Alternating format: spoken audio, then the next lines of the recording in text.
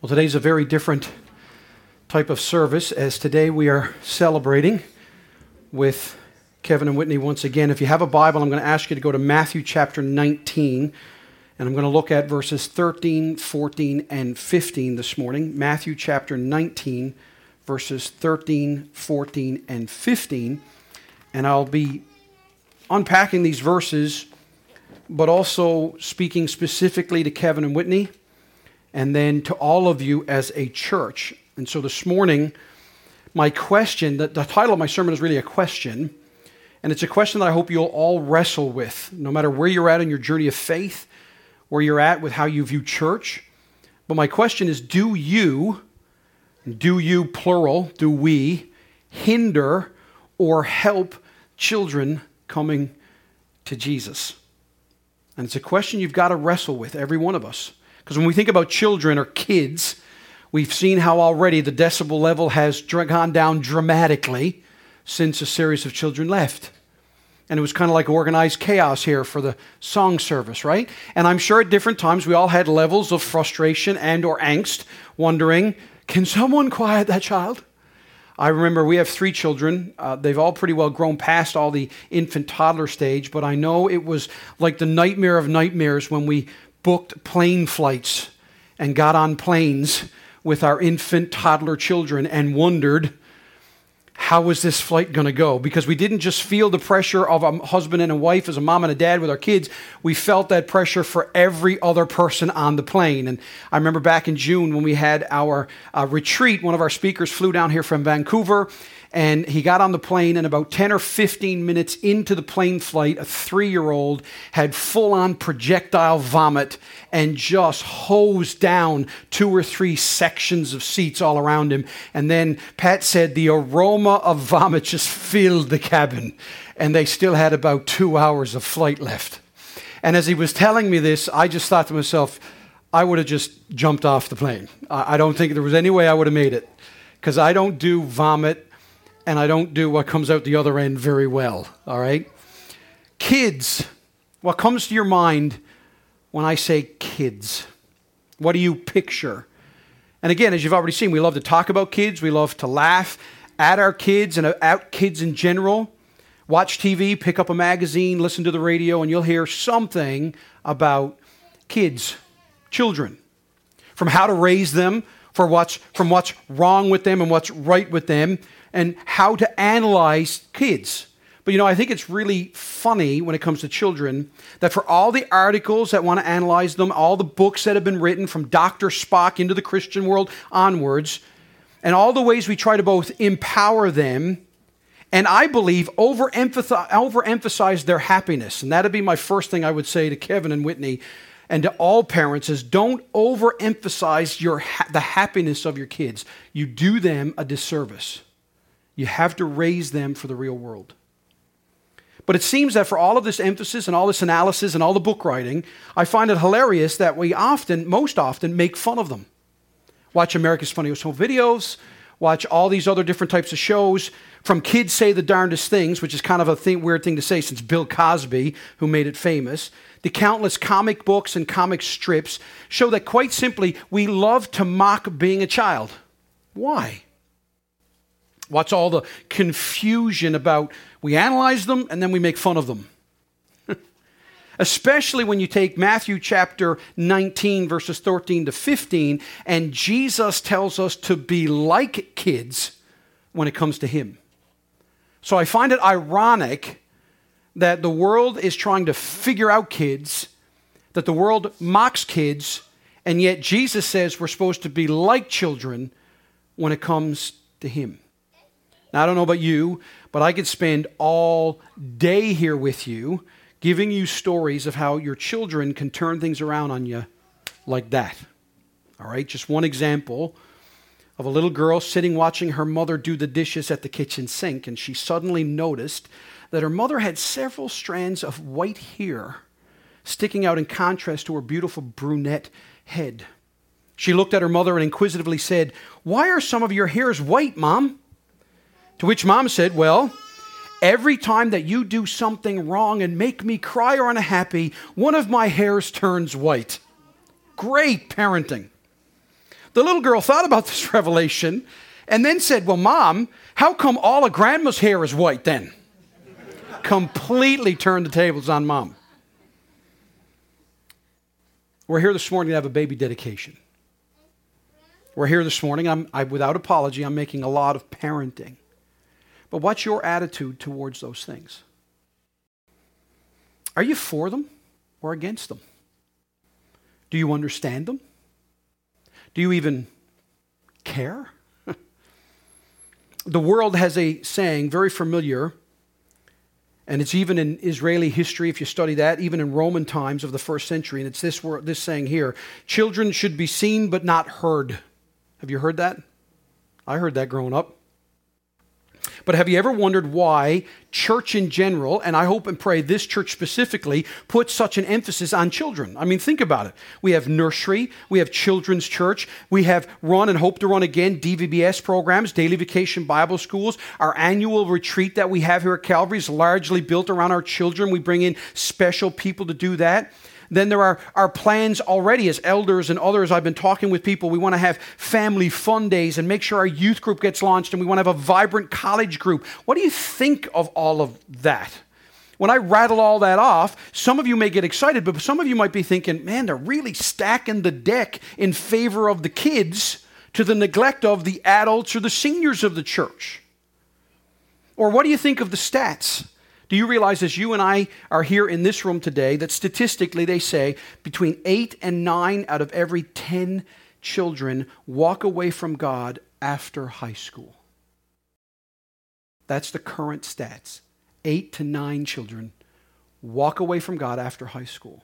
So one of the things you might be tempted to ask is, well then if that's the case, is it all worth it?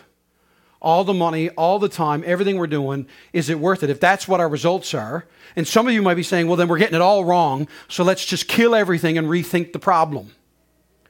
But I want us to consider Matthew 19, 13 to 15. Now listen as I read this for you this morning. Listen to the Word of God. Here is Jesus. Matthew, that tax collector turned disciple, says here and records for us this pericope, this story, this event that happens in the life of Jesus and the disciples. Verse 13, then children were brought to him, that's Jesus, that he may lay his hands on them and pray.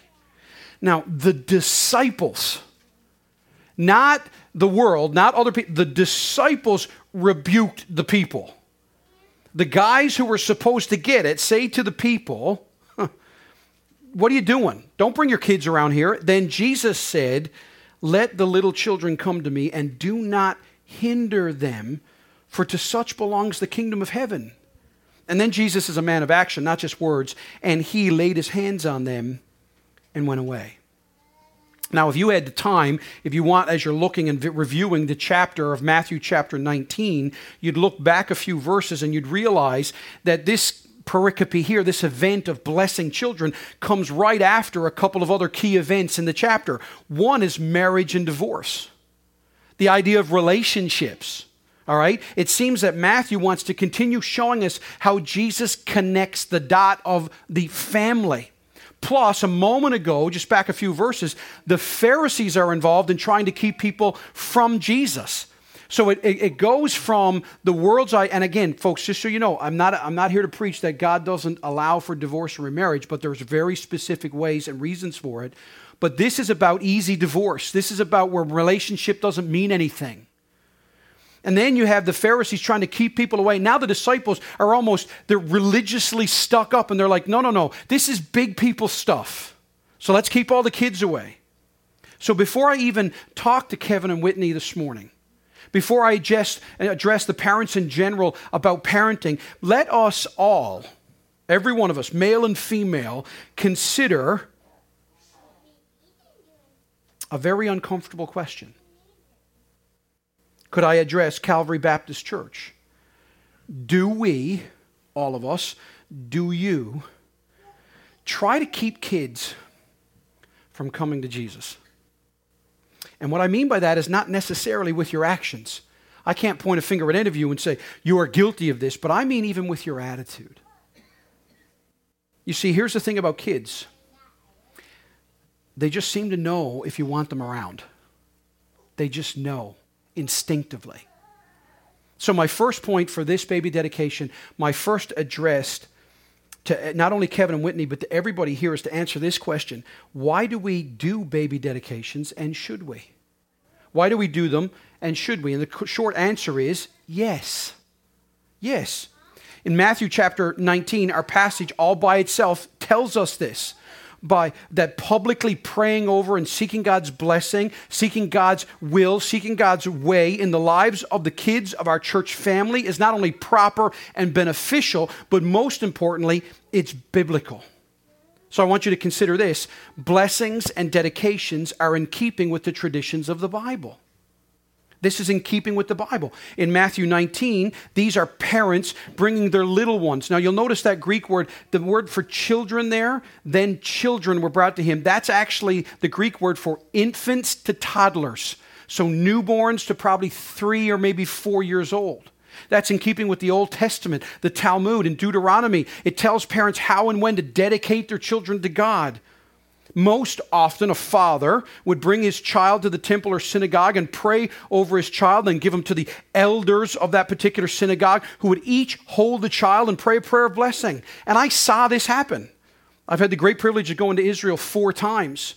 2 out of my 4 times when I went to what's called the Western Wall, where it's the last great vestige is close to the temple and the holiest of holies that the Jews have today. And they congregate there by the hundreds and thousands every day. And when I went there twice, I've gone there, and I guess someone took note of my wedding ring, and I had men walk up to me who were there from various synagogues who said to me, "Are you a father?" And I would say yes, and they would say, "Would you like me to pray a prayer of blessing over you and your children?" That's happened to me twice, and my 4 times being to the Western Wall. So even in Israel today, this is important. And after all, wasn't Jesus himself dedicated by Mary and Joseph when he was 8 days old, taken off to the temple, where he meets Simeon and Anna?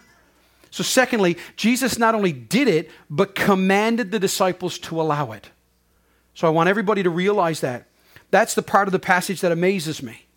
Because we see that the disciples were not just about, they were not just not about having this, they actually were mad and even threatening. They rebuked the people. So it wasn't like, because you know how we are proper in the West, so when things happen, we might think to I don't like the fact that that's happening. But we may not say it out loud. We'll talk about it afterwards. These guys were like in the room, no, stop this. Stop. No more kid things. Like send the kids somewhere. They don't need to be here. This is the grown-up stuff. But Jesus gives a double command in both the positive and negative. Look at the passage. He says, "Let the children come to me, and then do not hinder them." And he's addressing guys that should get it.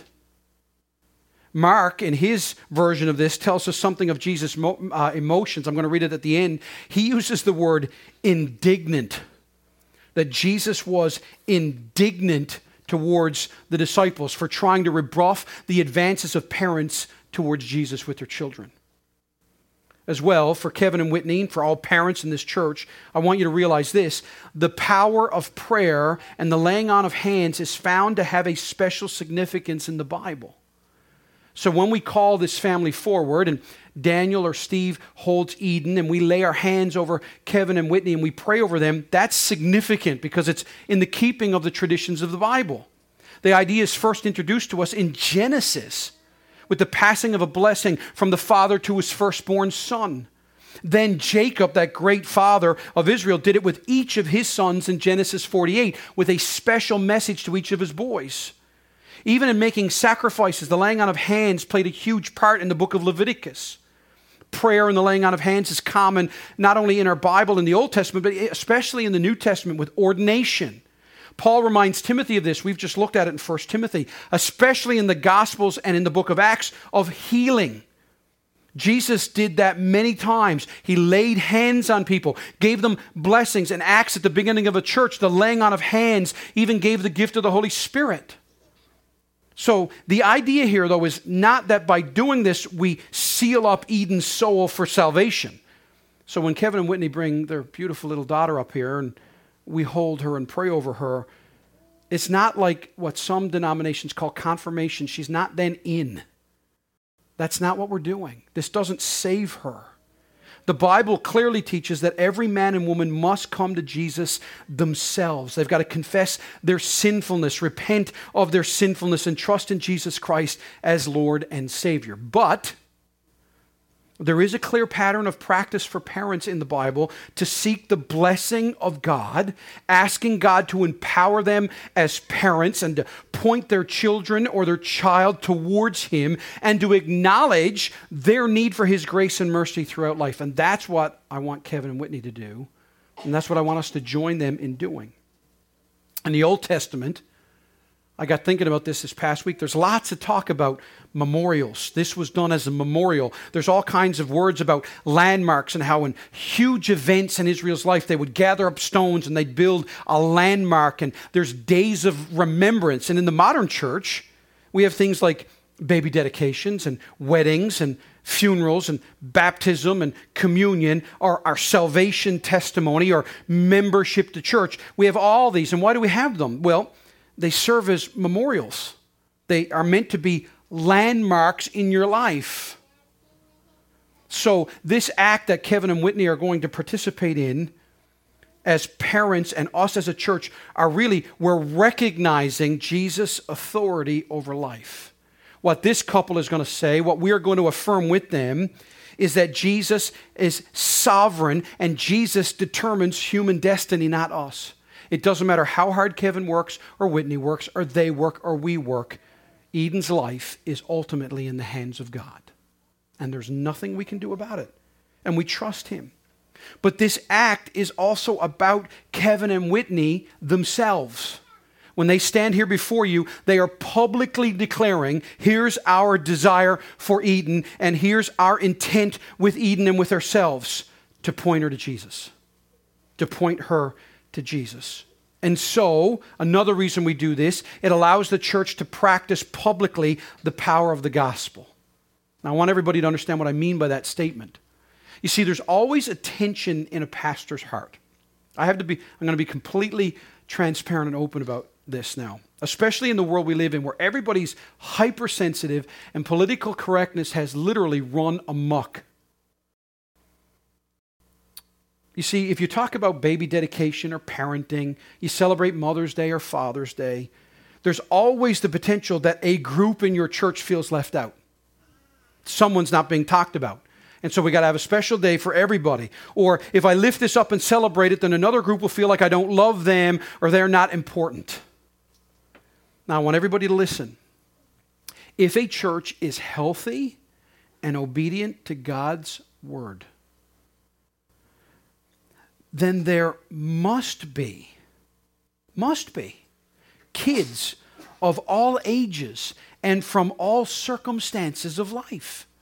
There should be teenagers and college kids, single folks and divorced folks, married folks, widows, widowers, couples, seniors, those with kids, those without kids, those who have had kids biologically and those who have adopted, men, women, rich, poor, the educated, those who are not, those who can sing and those who can't, those who can lead and those who follow. But we are all called up to serve, and we are all commanded to love each other and pray for each other and rejoice with each other and weep with each other and do the things that Paul commands in Romans 12. Amen? Amen.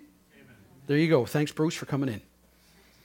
Romans 12:11, one of my favorite passages of the Bible. Paul says, let love be genuine. I don't know about you, but one of the things that I don't know how God has wired this into me, but I tend to be able to sense if someone likes me because they're led to like me or like me because they want to get something from me. And I don't think I'm alone in that. Paul says, abhor what is evil, hold fast to what is good. Love one another with brotherly affection. Here's one of my favorite sayings in all the Bible. Outdo one another in showing honor. Outdo one another in showing honor. Oh, how I long for us to be a people that just look for ways to make much of each other, to celebrate and compliment each other and do things. Do not be slothful and don't be lazy in being zealous or fervent in spirit. Serve the Lord. Rejoice in hope. Be patient in tribulation. Be constant in prayer. Contribute to the needs of the saints and seek to show hospitality. bless those who persecute you. Now the first part of this is real easy. And everybody go, yeah. But now it's getting like, what? Bless those who persecute you? Bless and do not curse them. How does that push back against the culture? Rejoice with those who rejoice. Weep with those who weep. Live in harmony with one another. Do not be haughty. Don't be proud, but associate with the lowly. Never, notice this, never be wise in your own sight. Repay no one evil for evil, but give thought to what is honorable in the sight of all. So what does this mean? That when we're all believing in and trusting in the gospel, we do these things, right? It doesn't have to be complicated to be profound. We don't feel belittled or inferior because we have a service to bring a little baby up with their parents and pray. We see that this is family, just as important as my family, just as it is. Because Jesus is our function. Because of Jesus, our function and roles may be different, but our value, our purpose, our calling is in Christ, is just the same and just as important to Jesus Christ as anybody. So whether you're single or married, whether you're widowed, whether you're divorced or remarried, doesn't matter where you're at. Wherever you are on your spectrum, every one of us may be called to something different, but Jesus Christ loves us as the Father loves him, one and all. Now that should be exciting. That should give you purpose and make sense. So single folks and young people, seniors whose kids have grown, couples who do not have children, not only see why we do this, but rejoice in it for the parents and our church and the children of our church, and even more, you come alongside and help those who have this calling. This, by the way, blessed my heart yesterday. As we celebrated Kevin and Whitney's wedding, I was most blessed by not just all who came, but how many single people came. And how you supported this couple and this family.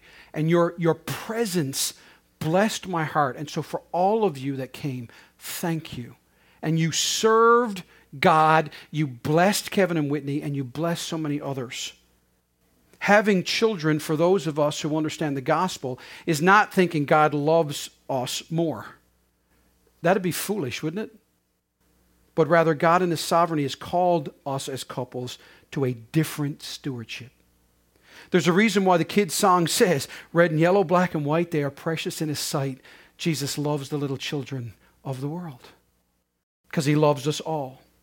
So my next point is really a question then. What is the role and responsibility of the church towards children? Because let's move from theory into practical. Practically, if we are a church that's all about family, we are to welcome children to church and not just have programs to get them out of our hair. We're supposed to welcome them into church and understand that children cry, they're whiny, they have short attention spans. Listen, I've met a lot of adults like that. They just control it better and wait for private sessions to do all the things that kids do publicly. Secondly, we are to prioritize the discipleship of children. Now you know why we're doing the New City Catechism in our bulletin. It's why we do Desiring God in Sunday school. It's why we're doing this New City Catechism and the Gospel Project in our children's church ministry. We want to disciple our kids.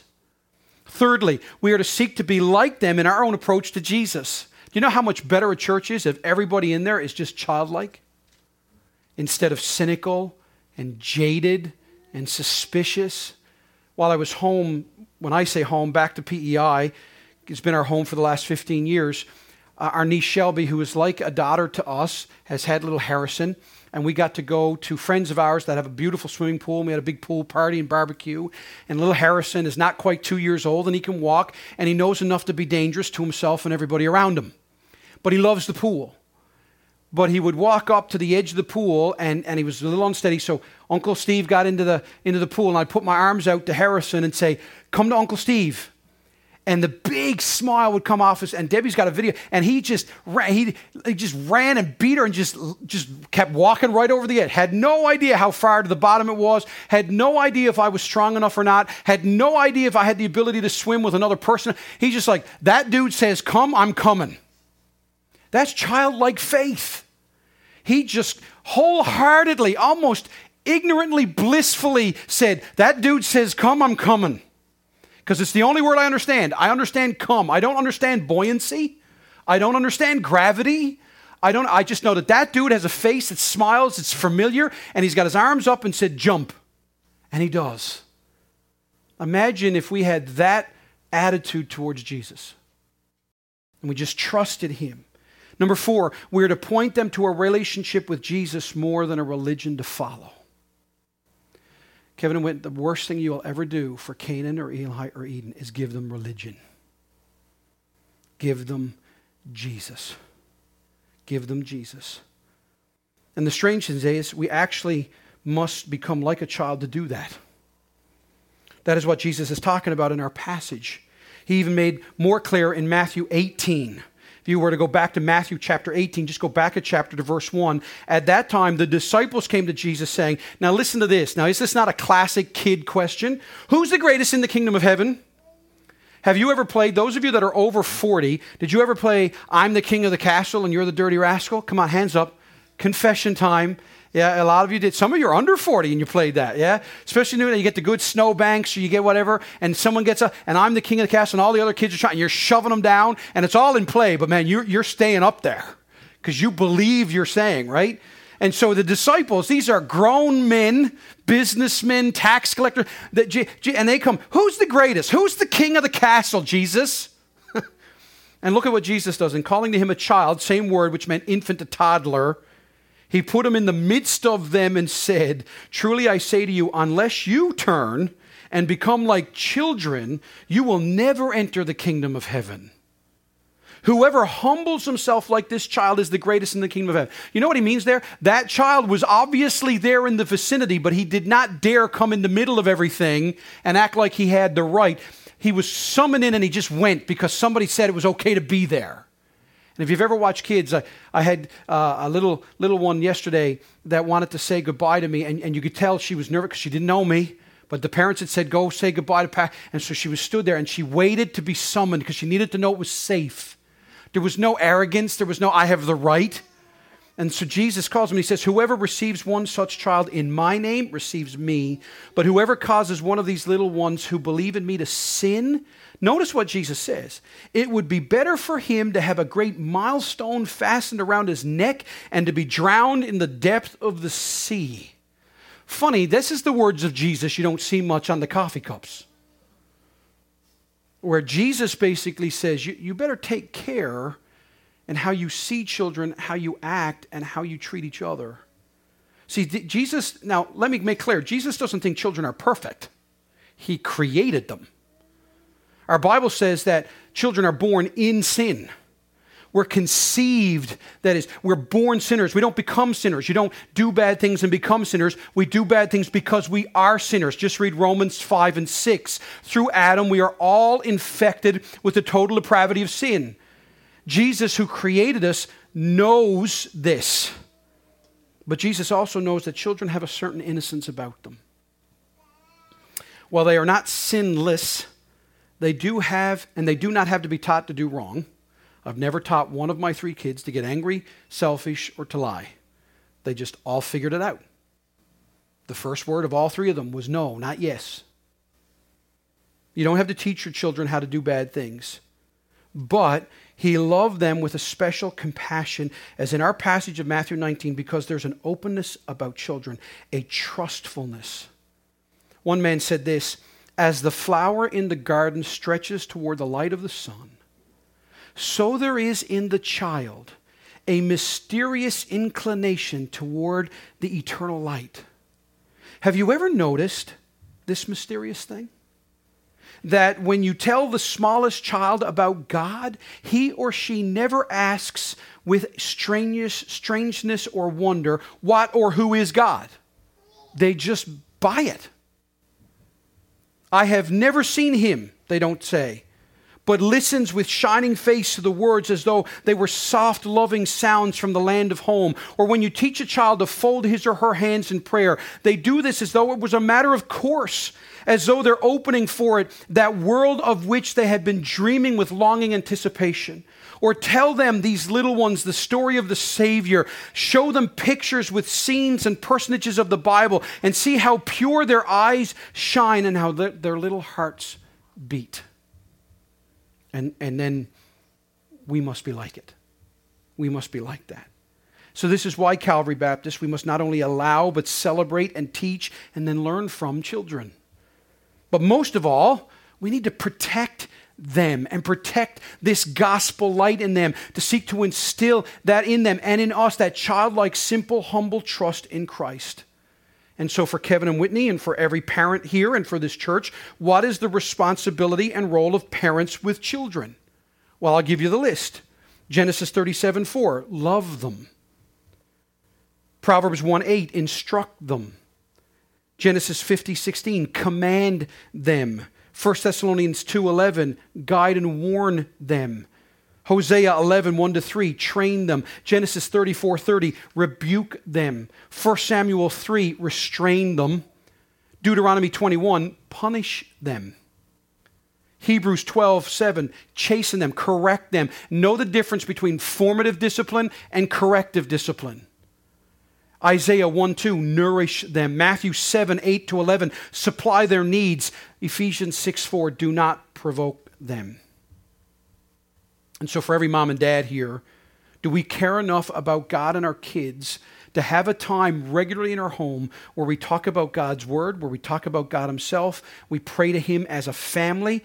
And by the way, married couples, that's a really great habit to get into as married couples. Praying together, read God's word together. Which leads me to this simple question. How many of us as individuals are actually spending time with Jesus? Spending time in his word, spending time with him, not in some favor-earning religious sort of way, but a delighting in Jesus kind of way. I'm in a relationship with God who loves me and I love him sort of way. And before I wrap this up, and we bring Kevin and Whitney up along with Eden, and we stand as a church to show our obedience and our commitment and our support to not only Kevin and Whit, but to Eden and to every child and young person in this church. Let me read the same passage from Mark 10, but now let me read it from the Message. Eugene Peterson's The Message. Here's what he says. The people brought children to Jesus hoping he might touch them. The disciples shooed them off. But Jesus was irate and let them know it. Don't push these children away. Don't ever get between them and me. These children are at the very center of life in the kingdom. Mark this. Unless you accept God's kingdom in the simplicity of a child, you'll never get in. Then gathering up the children up in his arms, he laid his hands of blessing on them. Do you see it? Do you see it? Do you see how Jesus connects the heart and mind of a child to the gospel? If you and I are delighting in Jesus, in his love and mercy and grace for us, we'll seek to pour that out on all the people of this church, especially the kids. Why? Because we will see in them, what we will most want in ourselves. That humble, simple trust. You see, when Abby was about 10, we were driving to church. Abby is my little theologian, and she often drops major theological ideologies on me as I'm driving to church. But one day we were driving to church, and about halfway there, Abby said this to me, Dad, what's for dinner? And I was really amazed by that question. I mean, that's a question I get asked all the time by my kids. But what amazed me about Abby's question that day was Abby assumed that there'd just be an answer and that there would be dinner because I'm dad and I will provide it. It wasn't like, what's for dinner, Dad? Like, do you like me enough to give it to me? Or what's for dinner, Dad? Like, will we even have dinner? It was just, hey, you're dad. I'm your daughter. Lunch is coming. What's for dinner? And I thought to myself, how often do you and I pray that way to God? How often do we go to God and just simply say, Lord, what do you have for me today? Knowing that he's your Savior. Knowing that he is with you. And so for Kevin and for Whitney, for his parents, you need to understand some things that are pointed out to you in this passage. And likewise for Calvary Baptist Church. Number one, Kevin and Whit, it's your role and calling to disciple Eden, and it's our church's role to disciple children towards Jesus Christ. Matthew 28, 18-20, go ye therefore into all the world and preach the gospel, starts at home. Number two, it is your role and calling to teach Eden and our role to teach children to be less dependent on us and more dependent on Jesus Christ every day. Do not raise codependent children. Raise children that will be dependent on Jesus. Right now, Eden is completely dependent on you both. And you'll actively model and teach her to accomplish all kinds of things, from rolling over to walking to tying her shoes and printing her name. But at some point, you need to let her go and grab a hold of God. Number 3, it is your role and calling to model for Eden and us, to model for our children what it means to delight in Jesus. Your children will know if you are in this for peer pressure, or if you're in this for what you think is in it for you, or if you're in it purely for the delight of Jesus. Just why, by the way, as a side note, just why children know if mom and dad are in it for each other or in it for the benefits. My kids know if I'm with Debbie because I love her, or if I'm in Debbie for what I can get from her. And their view of marriage and relationships is much more strengthened if they believe that I'm with Debbie because I delight in Debbie, than if purely for what I can get from her, and vice versa. God's blessing comes at a costly price, the death of Christ. 1 Peter 3:8, which was in our bulletin, for Christ also suffered once for sins, the righteous for the unrighteous, that he might bring us to God, being put to death in the flesh, but made alive in the spirit. You need to teach those things to Eden, that Jesus died for her sinfulness. Paul explains it this way: for our sake he made him to be sin who knew no sin, so that in him we might become the righteousness of God. And so make sure as you raise this wee little girl, as you raise your 2 boys, finish the story. Eden will realize early in her life that she's blown it, that she's not perfect. But in times like those, show her how Jesus was perfect for her. And that can you see what God is after? Is it not all of us who have blown it like all kids have blown it? Today, today all of us can be brought to God, but the question is, will you give yourself to God? Trust Jesus today that the full blessing of heaven is given you, and will you receive it? So if you're here this morning, will you ask yourself, is my heart yielded to the King? Has the kingdom come to you? Have you truly yielded your heart, soul, mind, and strength to the Lord's will? And so for Kevin and Whitney and Calvary Baptist Church, this is what we've got to do. This is what we've got to believe in. This is what we've got to live out. This is what we've got to preach. This is the good news. We're called upon to be witnesses and ambassadors of this. That's why John says what he does in John chapter 1. But to all who did receive him, who believed in his name, he gave the right to become children of God. We read about it in Romans 8, who were born not of blood, nor of the will of the flesh, nor of the will of man, but of God. And so, for everybody here this morning, I leave you with 3 closing thoughts. Never doubt God wants to bless you. Never doubt God's welcome of you.